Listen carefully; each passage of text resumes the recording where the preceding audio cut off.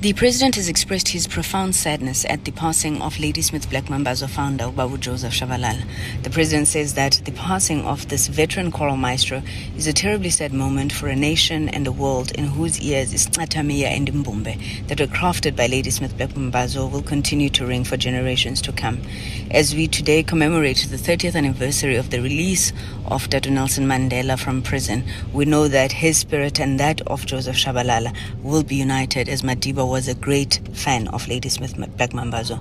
It was the group's ability to touch and unite people around the country and around the globe that earned them the National Order of Ikamanga in October 2008. The president sends his condolences to the family and the friends of Shabalala, and he wishes them strength during this difficult time of grief.